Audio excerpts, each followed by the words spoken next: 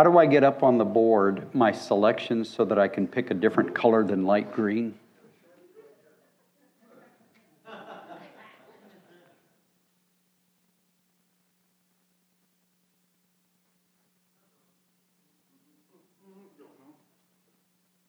One thing is don't do this. Don't do that. Keep it flat. Okay. You can lift it up. Right, but keep the thing flat. Okay. Don't forget that, please. I think maybe the best thing to do is this.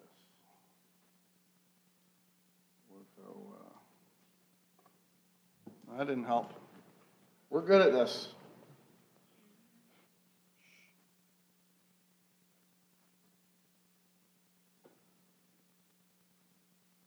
Good thing it's happening right now, right?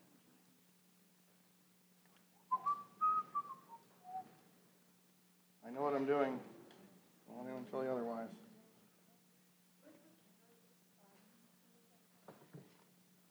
You want to start while I get this working? Sure, I'll just start. Okay. Well, until I get that going, just memorize everything I say.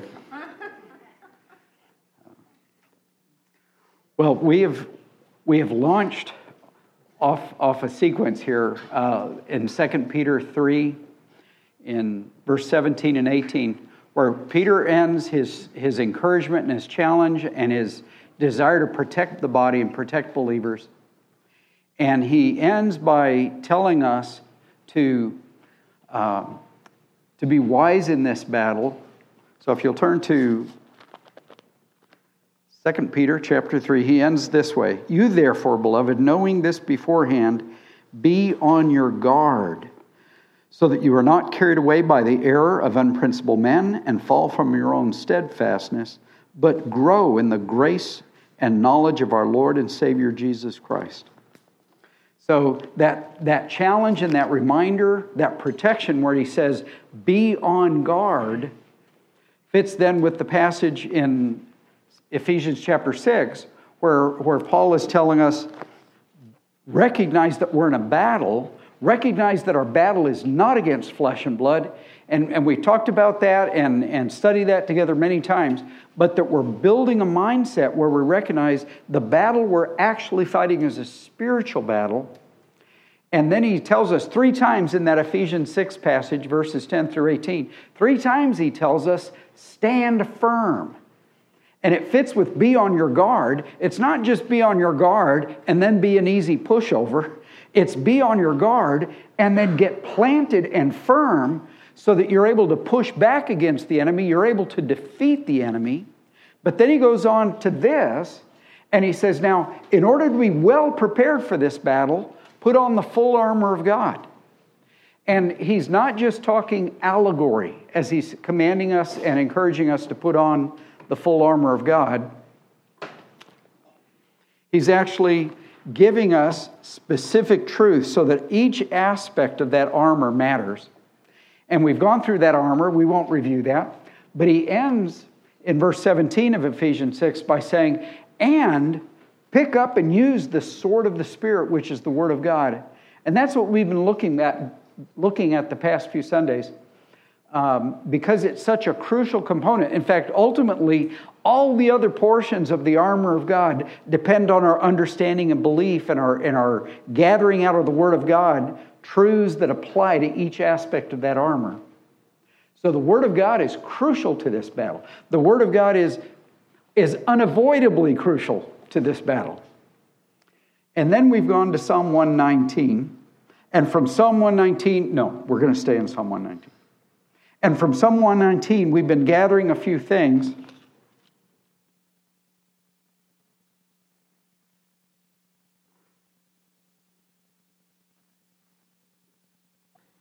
And let's see.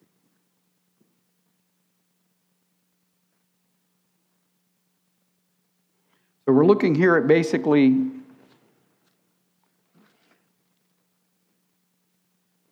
(9 through 24) to gather something. And we started last week talking about the fact that this passage calls us to both action and attitude. And I want to try to gather that real quick. Now, I changed the font, or I changed the size of the print. Is that readable all the way in the back? Is it a little bit harder?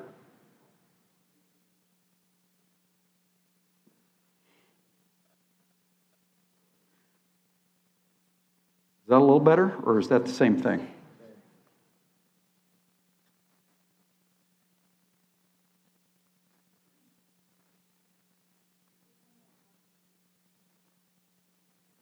That's the same. Okay.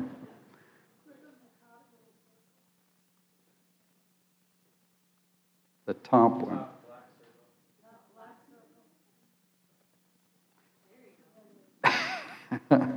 Okay. We'll see if that's going to do it. Okay. Back to that one. Okay.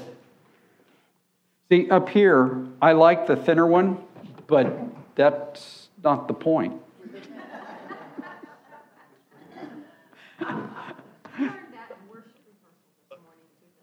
It doesn't matter. That's right. What gets it out there? So we've already looked at this. So one of those actions was I have to keep this word. We talked about that. I won't review that. We talked about the fact that we're making a commitment in this word to not wander, which means that I don't just let it diminish out of neglect. And then we got to this, I treasure the word. And that feeds back to this, that treasuring the word allows me to defeat sin. And so again, that recognition that we're in a spiritual battle, and as I treasure the word, it's different than I simply know stuff from the word. And so that's why attitude matters just as much as action. That he's saying, here's what brings power and growing effectiveness to my actions, is that I'm actually considering the things God teaches me as treasure.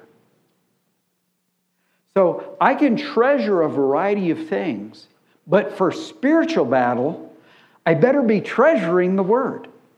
And it doesn't just mean I really love my Bible.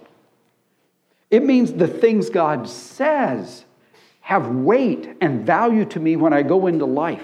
The things that God speaks to me make a difference to my choices, to my actions, to my attitudes. The Word of God, the things He says to me, make a difference in how I interpret things and how I face a moment. And that as I treasure the Word, I will now actually be equipped in using this sword to defeat the enemy. So again, part of the challenge for me, part of the challenge for each of you is how do we keep growing in treasuring the Word? And that's actually a choice of pursuit. It's not measuring a feeling. Let me say that again. It's a choice of a pursuit. It's not measuring a feeling. So just yesterday, I had a young believer telling me, she said, well, I don't feel like I value some of the things of God. Well, that's good to know. It's good to recognize that feeling is there. And then, her false belief was, and since that feeling's not there, I can't grow until that feeling shows up. That feeling, and all of us contend with this in spiritual battle, the feeling isn't what God is saying to change. I treasure something, but what I do with it. So I could have a warm feeling for something and then leave it out in the rain to rot. And somebody could say, why did you leave that precious, valuable, expensive tool out in the yard and in the rain to rot? Yeah, I don't know. I really treasure that tool. No, I don't. I have a warm, fuzzy feeling about it. Because if I treasured it, I would protect it. If I treasured it, I would put it in its proper place. If I treasured it, I would take care of it. And that's the part where you and I have authority to say, Father, how would I act in treasuring your word? And one of the main things that matters is I go to your word. If I'm going to treasure your word, I don't just see my Bible up there on the shelf and I just have this godly, holy, wonderful, warm feeling for my Bible sitting on the shelf. And I trust that none of you settle for that. Go ahead and have the warm feeling about your Bible. I love my Bible. It's been with me through a lot of things, and if I ever lost it, I would have a lot of things to recover. But the physical book isn't what he's talking about. That I go to hear him speak because we're in a love relationship. So the technical title of this series is Deeper in Love, Wiser in Battle. And Jesus said this. He says, if you love me, in John 15, if you love me, keep my commandments. So Jesus is tying loving him to my treasuring of the word so that it changes my choices, so that it changes my attitudes, so it changes my practical priorities. And I could be real honest with Jesus and recognize, wow, in this particular moment, I can't bring a lot of feeling to this obedience. And he would still say, then obey me just because you love me, not because you feel like it. Now, I know I've said this before. How many folks here would, when you were parents, if you've been parents in the past or you're parents now, or you anticipate being parents, would actually say to your child, now, you need to go in there and clean your room. But wait. Before you get started cleaning your room, only clean your room if you really feel like it. Because I don't want to raise a hypocrite. No, we'd say, get in there. Well, maybe in a more gentle voice. Get in there and clean your room. And I will be delighted that you obeyed me, even if you tell me the truth and say, Daddy, I didn't really want to clean my room. I just cleaned it to obey you. That will be treasure between us.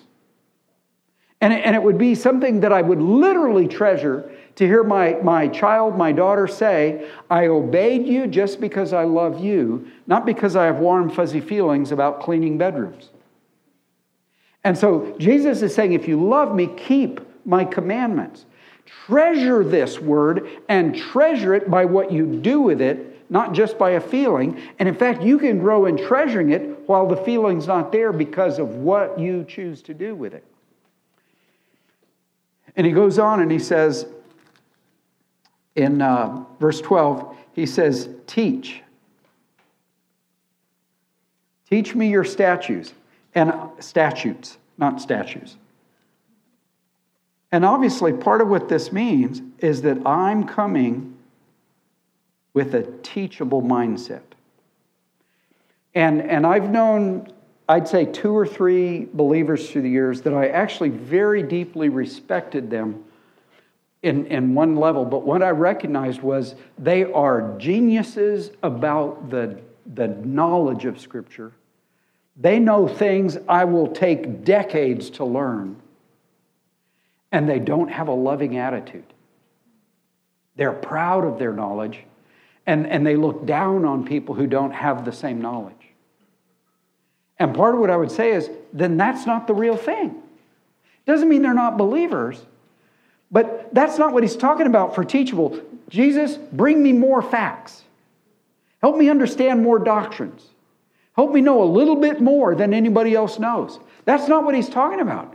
Teachable means show me how to apply more and more and more of what you say back into my life. A 5-year-old can be more teachable than a 75-year-old Bible scholar. And you know that. And so that's the teachable mindset. And as David writes this psalm, when he's praying, you teach me, what he's actually saying is, I'm coming with a teachable spirit because I'm ready both to learn and then apply what you teach me. And every one of us can recognize this. We're not finished growing. There's nobody who can say, well, although I actually do hear Christians sometimes say this, I already learned that lesson. No, you didn't. You got through 3rd grade on that lesson. You got through 6th grade. You maybe got through high school on that lesson. But there will always be more of every truth that God wants us to learn. So part of this teachable mindset means I don't put a limit on God and say, that's all I want to learn about that lesson. Let's go on to something else. And very frequently, actually, through the years, I've heard somebody say, well, I already learned the lesson of trusting God through suffering, so we don't need to use suffering anymore. Right, God?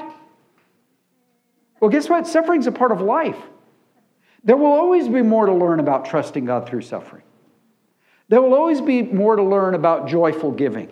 There will always be more to learn about wisely submitting my spiritual gifts to the control of the Holy Spirit. There will always be more to learn about everything God's trying to teach you and I, so that I don't put a limit on God and say, I've got all I need of that. This teachable mindset means, let's just keep going. Father, if you've got more to share with me, I'm ready to pick it up. And he goes on to say, I have rejoiced. And actually, I'm putting it over here, but that one could go in both categories. Because rejoice means, again, I'm celebrating the things God tells me. Now, and I've heard many of you do this. But what I believe God's trying to encourage us to do is to do it more intentionally, to do it more thoughtfully, that when you and I go into the Word of God and He shows us something, and it might be something He's shown us before and He's just reminding us, or He's showing us a new thing or connecting a new thing, that we would actually have a father-son, father-daughter moment of saying, Father, I want to celebrate the truth you have just shown me. And again, the reason it would fit in both categories is because if I'm really rejoicing over this truth, the very next thing in our father-son, father-daughter conversation is, Father, so how do you want me to apply this? I want to treasure that you've spoken to me. How do you want me to apply this? He goes on and he says this, I will meditate. We've talked about this word periodically. Meditate. Did I get it right? Yeah, okay. That in the Hebrew, the word meditate means so much more than simply pondering the meaning of something. It includes that. But it almost carries with it a really proactive analytical process that then leads to application, because it means I take this truth apart. I try to see the pieces of this truth. I try to see how this truth shows me more of the character of God. I try to see how this truth will now apply to my marriage or my friendships or my ministry or my illness or my health or my wealth or my deprivation. I try to see how will this truth apply.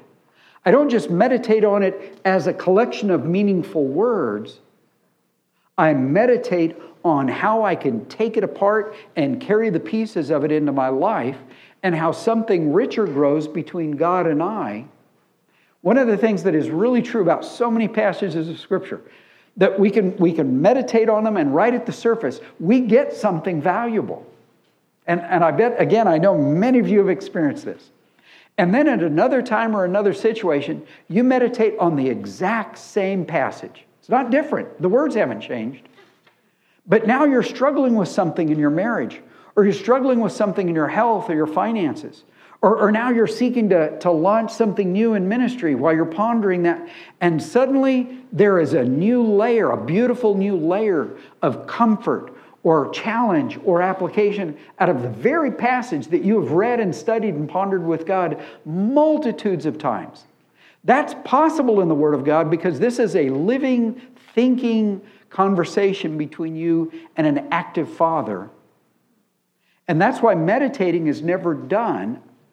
That's why I can never say, I've analyzed that passage and gotten everything out of it, because the very next day, my life itself may require that I will get something different out of that passage. I keep taking it apart to see how it applies. And he goes on to say this, I will delight. And this fits with rejoice. I will delight in your statutes. I will not forget.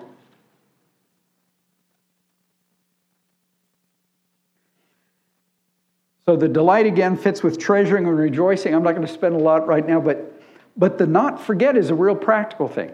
There are probably two main ways you and I could commit to not forget the teachings of God. One is to memorize Scripture. And I feel, I could be wrong, but I feel like the church as a whole, and I don't mean Grace Bible Fellowship, I mean the American, the Western culture of Christianity has diminished the value of memorizing Scripture. I am really encouraging and challenging and pleading that for you and I in this fellowship, we would be a fellowship that memorizes the Word of God. And some of you are really gifted for memorization. And you can read a passage 3 times and it's nailed down. I was once that guy. Now I wander into the room 4 times to figure out why I'm there.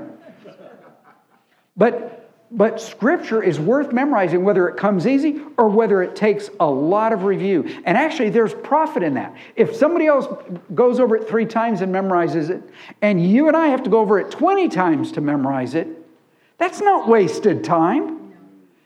Good grief, that's conversation. That's a love conversation that He treasures with us. Is you thought what I said was important enough to review it 20 times? So now it's portable and it goes with you wherever you go.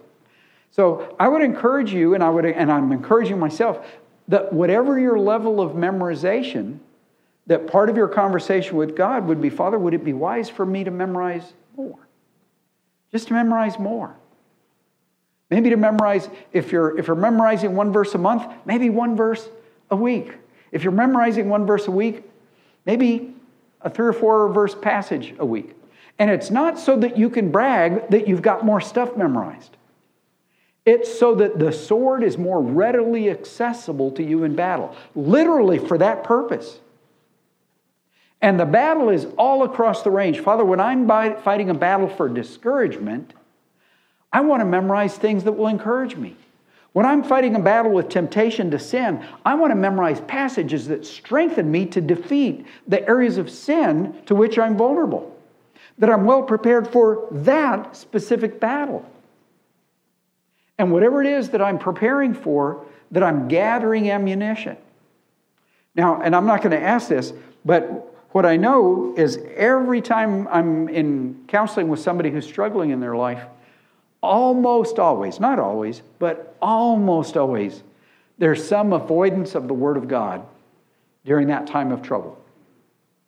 And that's strange. And I remember that in both my time in the occult and all the darkness that went with that 5.5 years.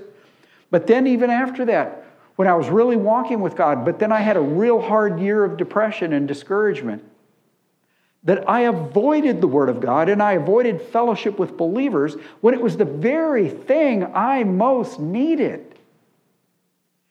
And the enemy works on that foolishness with us, so that when we're weak, when we're discouraged, and when we're deprived, the enemy tries to pull us away from the very nourishment we need most. So that if I'm not going to forget your word, I memorize it. The other thing, which is real obvious, is I review it frequently. So if there was somebody in this congregation that said, you know what, I've tried memorizing the Word of God, it just never works. I memorize it, and then 3 days later, I've tried to review it, and it's gone. Well, lucky you, because part of what God's saying is you just get to keep reviewing it for the rest of your life. So it's not that now you're deprived. Just frequently review those passages that are helpful for your growth, that are helpful for your battle. Keep practicing the sword that is usable for you in your life and battles. So it's okay to say, I'm not really good at memorizing and it won't help me much. Then go to frequent reminders.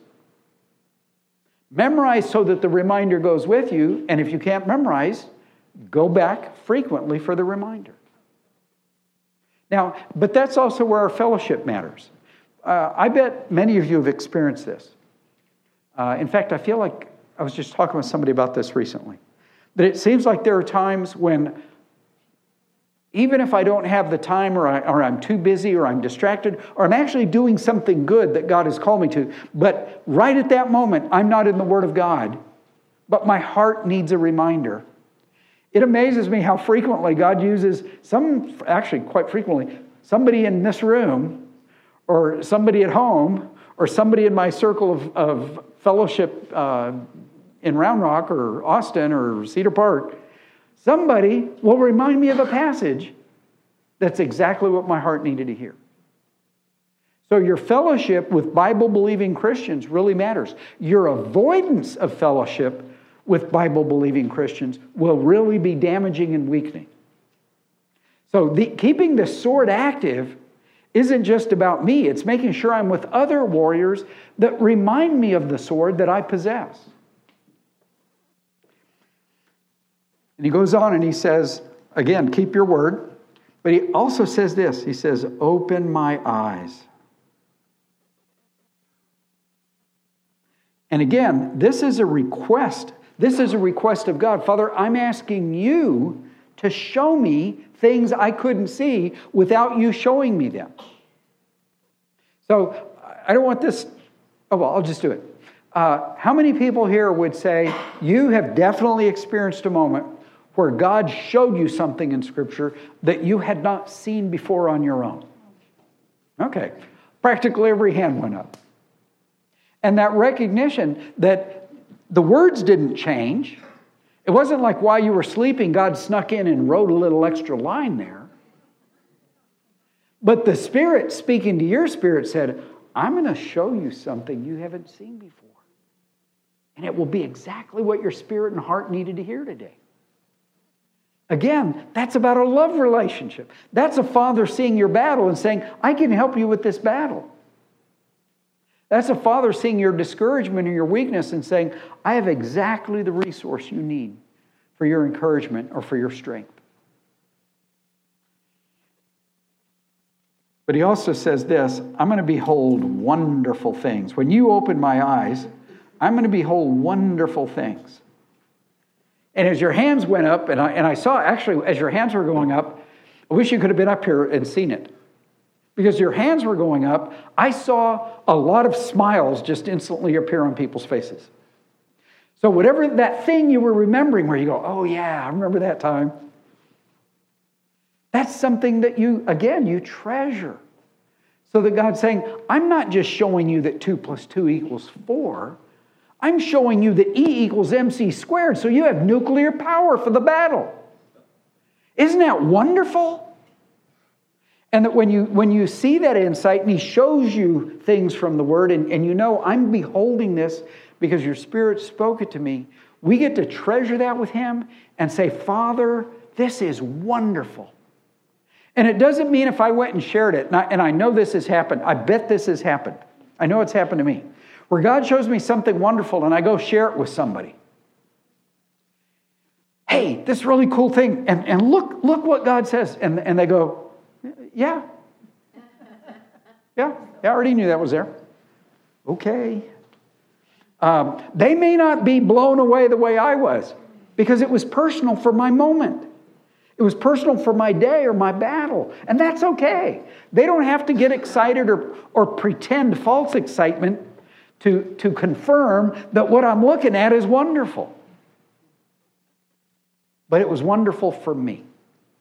And that's where those smiles came up. And he goes on and he says this, my soul is crushed with longing after your ordinances.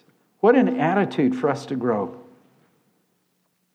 I remember reading, and I don't remember if this is Richard Wurmbrand. He was the guy who started, what's the magazine? Martyrs. Pardon? Voice of the Martyrs. Yes, Voice of the Martyrs. And he started that out of his own many, many years of persecution.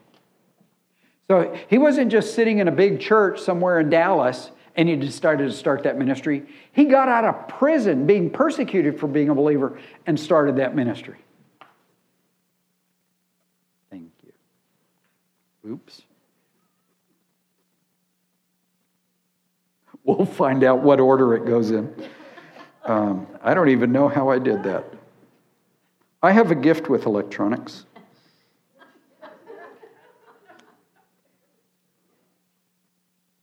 Not that way.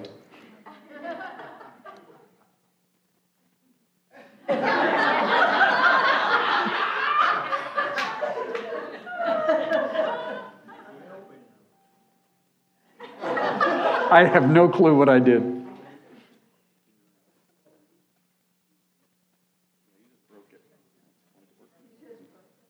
Are you serious? Yeah. I broke it? Probably. Okay. Let's go with longing. The recognition that part of what he's saying is that I so enjoy the conversation with God that we develop this attitude, Father, I'm looking forward to the next conversation. And it doesn't just mean prayer. So prayer is an absolutely crucial and true component of my conversation with God. But this longing means that, Father, I'm literally longing to hear the next thing you have to say to me because I know I need it. I know it will be wonderful. I know it will be treasure. I know it will be strength. Is it truly dead? No, it's fixed. Oh, thank you. You've relieved me of so much guilt. But whenever I'm at home with Carrie and we're doing something and I have a pen in my hand, she says, Reg, put the pen down until you're ready to write, because I dismantle pens at home. I literally, at work, everywhere. I will try to refrain from that here. Or we could just weld it shut. Yeah. I was going to get a dozen of them and line them up. Face reality, okay. But this recognition that God is saying, please look forward to the next conversation. And again, part of it for you and I is, I could just look at myself and look inward and go, yeah, I don't have that feeling. I guess I'm not one of the Christians who have that feeling. And we could let it end there because we looked for a feeling and didn't find it.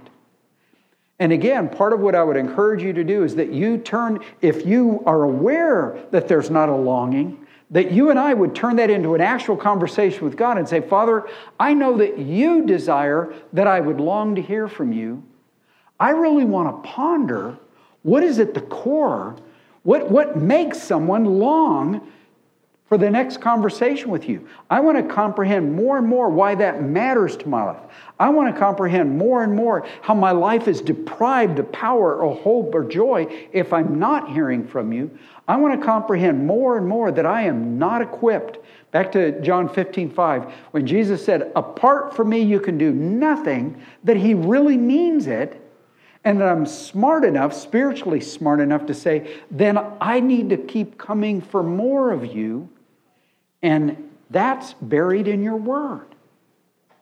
That intimacy is buried in your word. So I long for what you're going to accomplish in me.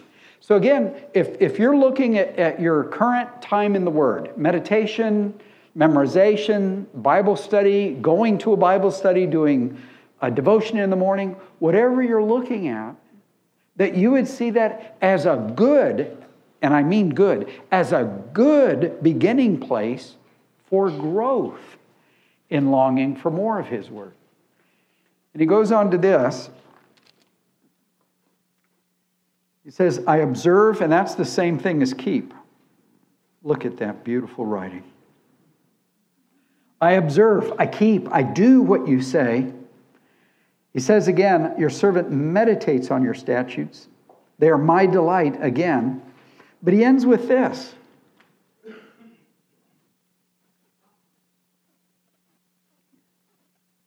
And again, I think it fits in both categories. I take the things you speak as my counselors.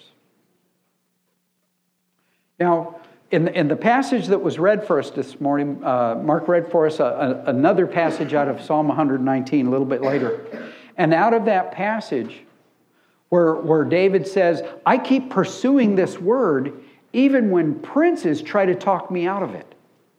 Even when princes, when people of authority and power and wealth would try to dissuade me from your word, I stay focused on living out your word.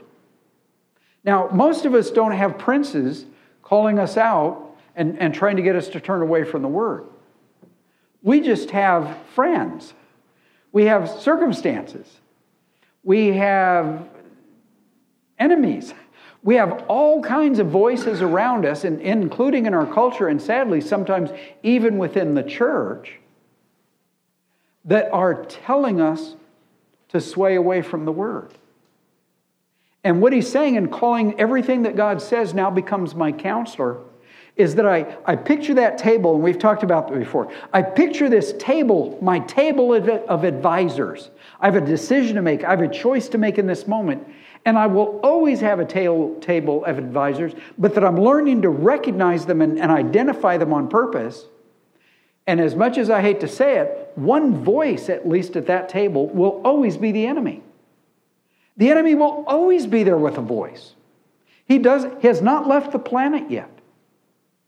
And so that recognition, when I'm trying to make a decision, one voice, uninvited but present, will be the voice of the enemy. But there may be a whole range of other voices aligned with his voice. Friends and family or culture or history or upbringing that are also speaking a lie. And then I get to decide, but I want a whole array of advisors, people I trust, people that love God, love the Word, and that I'm recognizing that at the decision end of the table, I'm at the deciding, but at the wisdom and lordship end of the table, I have put Jesus Christ and everything He says so that I can say every word out of Jesus' mouth through this Word is my main advisor. The voice of my Lord trumps every other voice. And in fact, I learned to trust other voices if more and more and more over time, I recognize, you know what? Their voice so frequently agrees with Jesus' voice. Their words very frequently remind me of Jesus' words. That can become a trusted advisor in my life. And many of you have those trusted advisors that you can recognize. They frequently, maybe even every time they've spoken, they end up agreeing with God. That's a good advisor. But the central counselor He's calling us to is that I go to the Word of God, and that has authority over every other voice and every other counselor that I listen to. So again, we're not talking about are you failing in the Word, or are you a rousing success?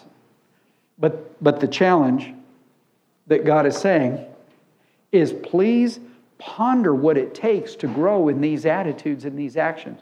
That we keep it, we observe it, we listen expecting to hear things from God that will fire us up and equip us to defeat the enemy. So several weeks, it always seems like this is a real frequent thing. Please look ahead to the week ahead. Please look ahead to the week ahead. That's very eloquent. You should write that down. That you're looking ahead with the recognition, can I anticipate some of the main ways the enemy will seek to defeat me? Can I already anticipate some of the main ways the enemy will be trying to pull me into sin? Or pull me into pride? Or pull me into discouragement or defeat? Can I already anticipate some of the people or situations that will test my faith or test my steadfastness? Can I already anticipate some of those battles? Then why would I wait till that moment to gather truth? Father, let's start gathering truth now for the battles that I can expect to face. So again, that there's a longing to hear from Him, and I'm actively picking up the sword, ready to proactively do battle.